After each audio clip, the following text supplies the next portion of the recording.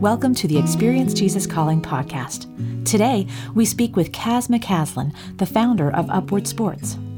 Kaz had a vision to create the best sports experience possible for every child while providing an environment to nurture kids' faith.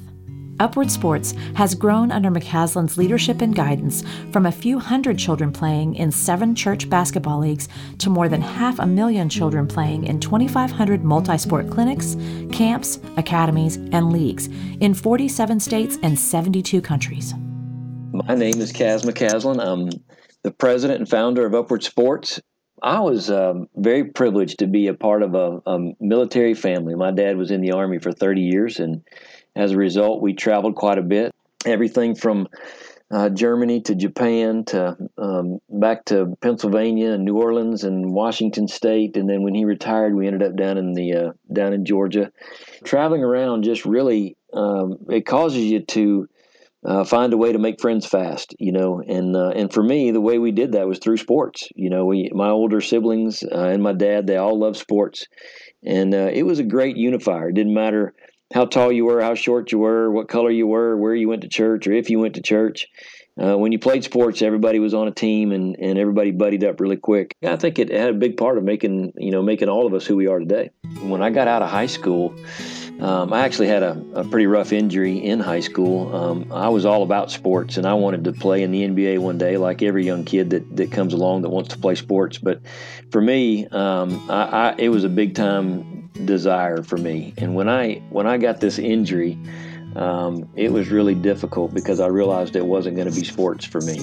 And when I got out of high school, I just went to work for Home Depot, the very first Home Depot there ever was, as a matter of fact. And my brother was in the management program there, and he got me a job there, and it was really exciting to be a part of something that new that was growing that fast. But then there was a guy in my church, my youth minister, that came to me and said, you really should consider being a minister of recreation. And I said, really? I said, what's a minister of recreation? And he began to explain it to me and asked me if I wanted to go to look at a church that had a gym and recreation facility. And I said, sure. And so we went at lunch one day, and when I saw this place, a church with a gym, I just didn't know whether to be extremely happy or extremely mad. Happy because I wanted to be a part of it, or mad because I didn't grow up with one in my church, So I said, I'm telling you, this is what I want to do. And I said, what do I got to do? And he said, well, you got to go to college. Well, I'd been out of college for 2 years, and that was that seemed like an impossibility to me. There was no way in the world that was going to work for me. And so as a result, I just told him I don't think I could do it. He said the Lord will open the doors, and I started pursuing it. And before long, I went to Truett McConnell in Cleveland, Georgia, and I graduated from there, and then went on to Georgia. The whole time I was at Georgia, I had a very dear friend of mine. His name was Rayford, and Rayford and I spent pretty much every waking moment together up until my senior year. My senior year, I got married, and my wife was working, putting me through school, and he and I were taking classes together, and then we played every intramural sport there was. And it was very obvious that he did not know the Lord. And it was very obvious to him that I was, in his words, religious. And yet we never judged each other or never, thought less of each other. I got this phone call to go to this church in Spartanburg, and I was so excited because after the interviews, they offered us the job, and I told my wife all about it, and we were so excited. And I remember it was the day before my last final exam, and I told her that we're about to leave to go to Spartanburg to be a minister of recreation, where we're going to use sports as a tool to share Christ with people that don't know Jesus. And here I've spent 2 years with Rayford, and I've never shared Christ with him. I mean, she said, well, you got one more day, and we're just going to pray right now that the Lord will open those doors. And so we did. And the next day, he literally opened that door for me to be able to share Christ with Rayford. And so it was that first opportunity. But when I finished sharing with him after an hour of presenting every scripture I knew and every reason I was going and while I'm going to this church, he looked at me and he said, Kaz, he said, I know everything there is to know about you. I know everything about your wife and your parents and your family and your sister and your brother, and I know everything about your dog. He said, He said, if this is so important to you, he said, why did it take you 2 years to tell me about it? And boy, it was a devastating moment for me, to say the very least. But it was, he actually ended that conversation by saying, he said, Kaz, I don't need your Jesus. And we drove away that day, very burdened for him, and it became a passion for me to never allow an opportunity to go by after that. I have to fast forward and tell you that 10 years later, Rayford came to know the Lord through an Upward basketball program as a coach. It was quite a joy. But that was a motivating moment for me when that happened. I was really not planning to go into the ministry until that moment when the Lord called me, and I knew nothing about it. I just thought, this is everything I've ever dreamed of, to use sports and recreation as a tool to share the love of Jesus Christ with those that are searching for the truth and they don't even know it. Upward Sports really grew out of basically a basketball league. Basketball was my first love. As the different sports are out there, I love them all, but basketball was my first love. It was the one that I played the most, and so it was the easiest thing for me to organize when I got to the church. And that first year, when we put the league together, there just weren't a lot of kids that were signing up, and we literally picked up the phone book, started calling people and telling them about this league and telling them to bring their kids. And when they did, we had a great first year. I mean, it was we had about 150 kids, kindergarten through sixth grade. We split them all up. We were very intentional about putting the kids first in everything that we did and making it all about them. And the word just spread. And the next year, we added another 100 kids. We were at 250. And the year after that, it was 350, and then 450, and then 550. And we basically had 550 kids in about the seventh or eighth year, and 27 kids on a waiting list. And I'll never forget going home and telling my wife, mistakenly, quite frankly, I was so excited. I said, babe, we got the most happening league in all of Spartanburg. I said, we got 520 kids and 27 kids on a waiting list. And she said, well, babe, if that's what you want to do, is put 27 kids on a waiting list, then you did good. And I said, what do you mean by that? She said, well, honey, we didn't sign up for this to turn kids away. We signed up for this to reach kids. And it became a real burden at that point to do whatever we could to reach them. And that's really when Dr. Johnny Hunt, who was a pastor at First Baptist in Woodstock, came up and spoke to us about how to grow our church. And one of the things he talked about is that if we have an opportunity to reach people and we're just turning them away, then we're turning them away from the opportunity to share Christ with them. And he preached on that for about 30 minutes. But then when he got done, I walked to my car just weeping over my steering wheel for those 27 kids. But that's really where it all began, because we knew we had to do whatever it took to be able to reach not just them, but anybody else. And there was a man in our church that, quite frankly, had the wherewithal to build us another gym. And I went to him and told him the whole story and asked him if he would do that. I just asked him if he'd build us another gym so we could keep reaching more kids. And he said, Kaz, you don't need another gym. You need 1,000 gyms. And that really became our first vision statement. Every time we hit a roadblock, we said, you know what? This is bigger than us. And because this is bigger than us, it's got to be God, and we're just going to let him handle it. And every time we had that situation, we would do the same thing. And that's really when Upward began. It was September of 1995, and man, we stepped out with a desire and a fire and a passion to reach children and families for Christ all over this country through something as simple as a ball. Our greatest desire would be to be there to introduce them to Christ, to have the joy of seeing them come to know Christ, and then to disciple them in Christ, and then when they leave us and our age group of sports, to watch them as they model Christ.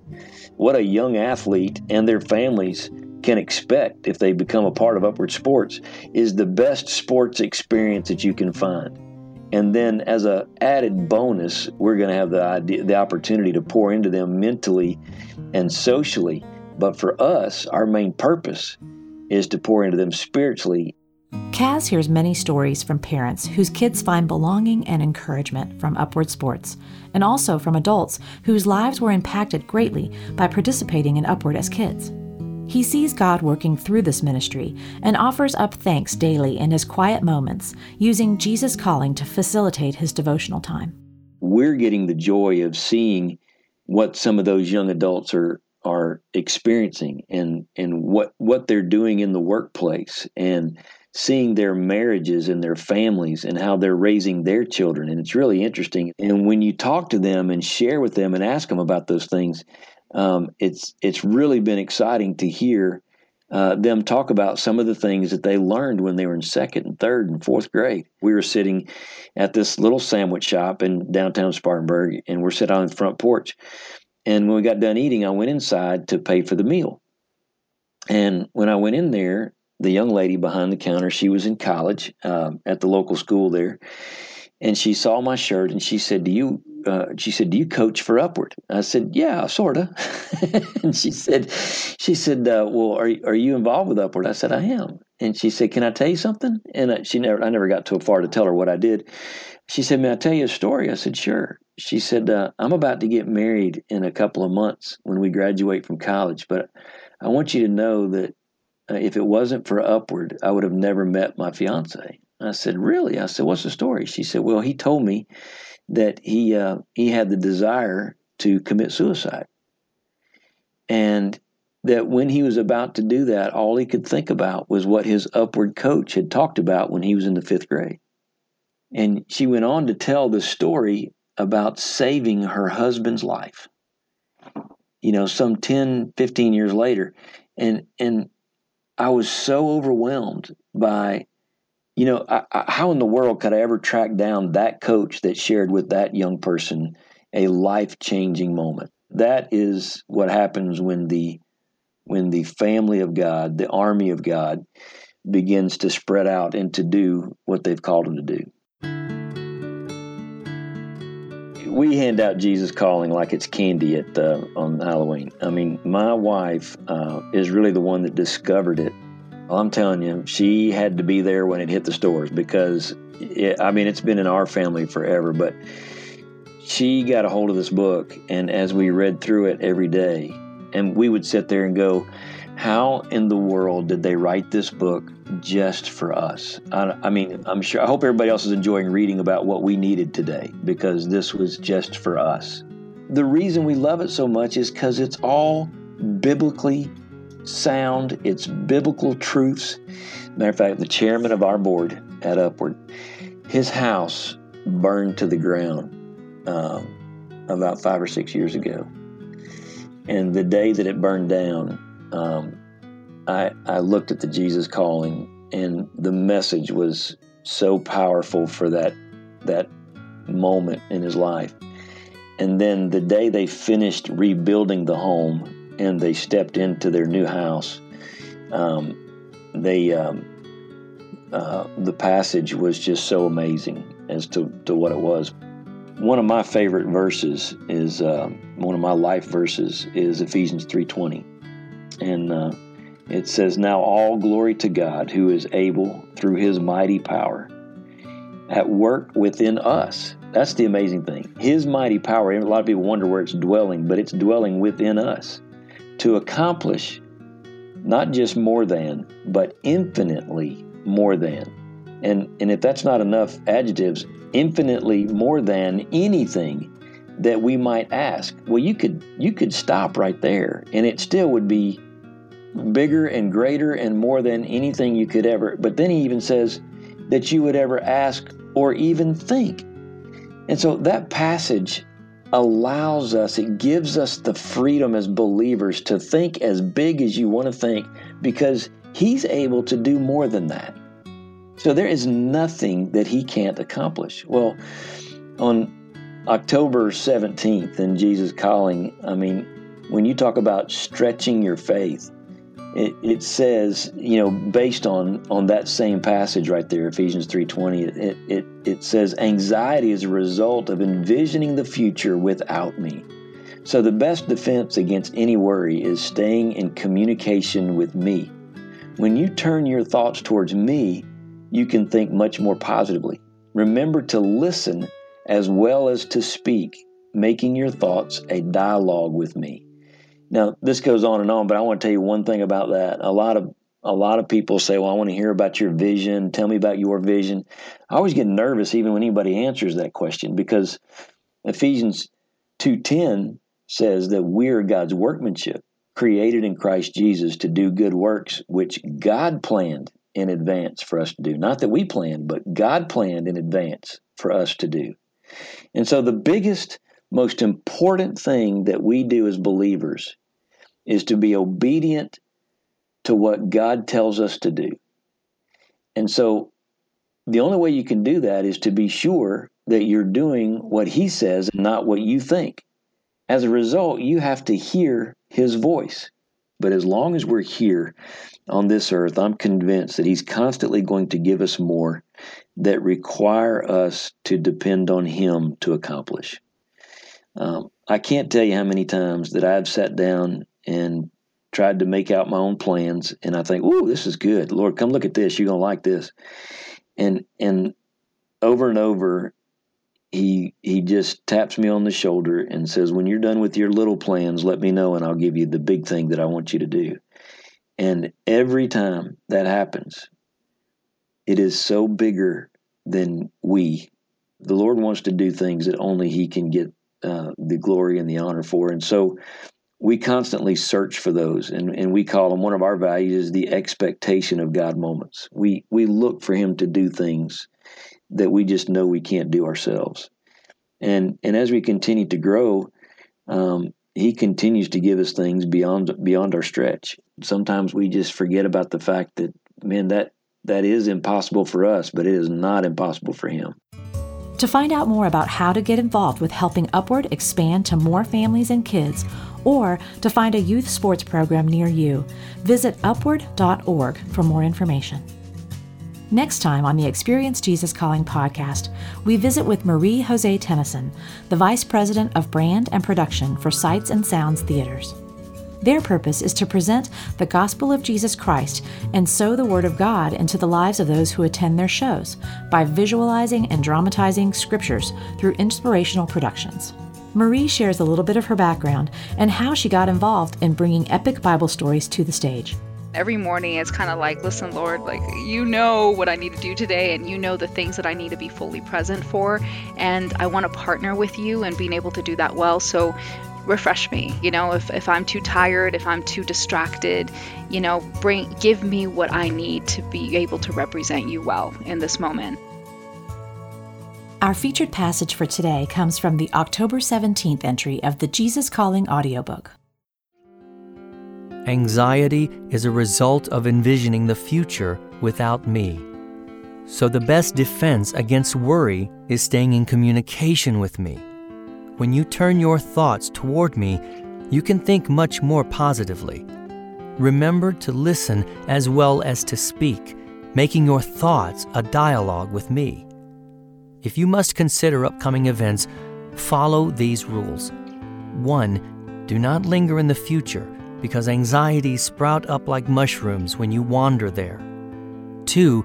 Remember the promise of my continual presence.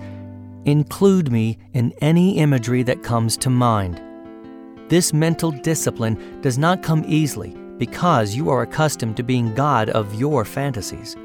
However, the reality of my presence with you, now and forevermore, outshines any fantasy you could ever imagine. Hear more great stories about the impact Jesus Calling is having all over the world. Be sure to subscribe to the Jesus Calling podcast on iTunes. We value your reviews and comments so we can reach even more people with the message of Jesus Calling. And if you have your own story to share, we'd love to hear from you. Visit JesusCalling.com to share your story today.